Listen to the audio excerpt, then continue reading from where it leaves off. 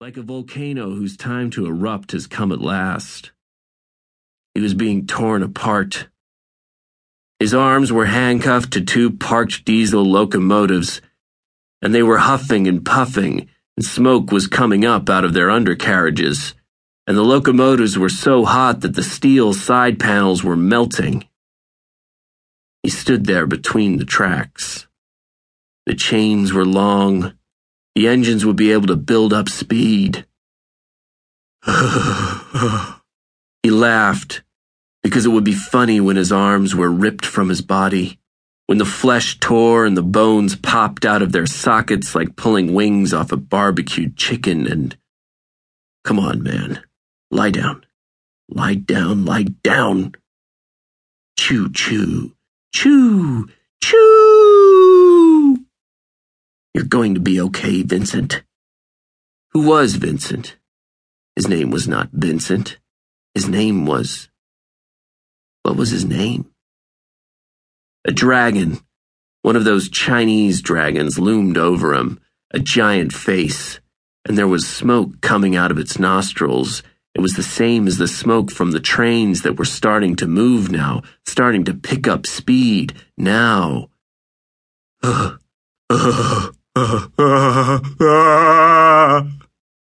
chains clanked as the trains pulled away. Take this pill. Take the pill, Vincent. Vincent thrashed, had to free his arms. They would rip his arms off. His arms would be dragged off behind the trains. God damn it, take the pill. The dragon was ripping his mouth open. He was going to split Vincent's head open so the brains came gushing out of his mouth, vomiting his own brains, and... The Chinese dragon was a nurse now. No, a dragon. No. No! A vice closed around his head. He smelled a masculine perfume. Vincent felt muscles like pythons around his head and something was in his mouth. And the dragon/nurse held his jaw shut even as he tried to scream and beg for help.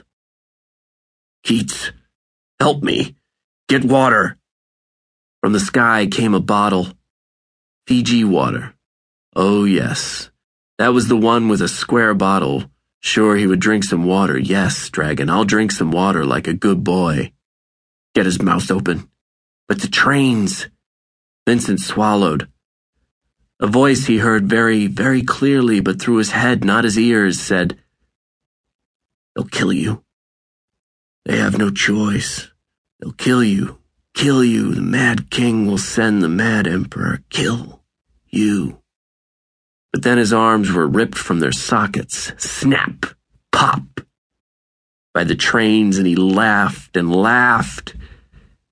And he felt sick. He wanted to throw up.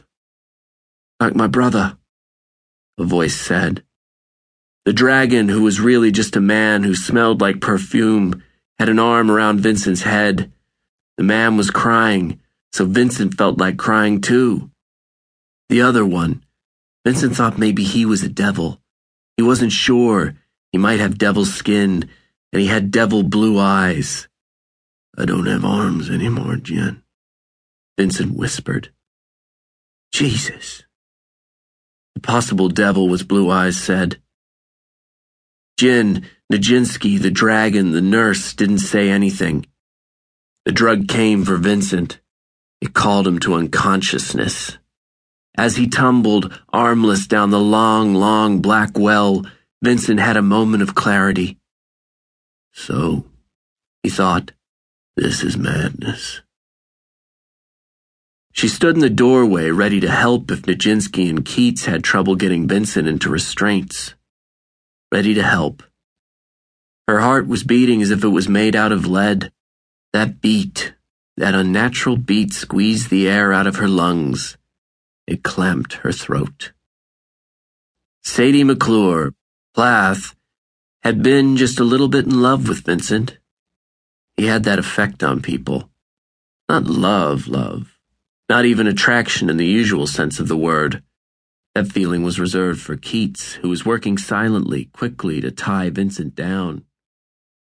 Keats looked as shell-shocked.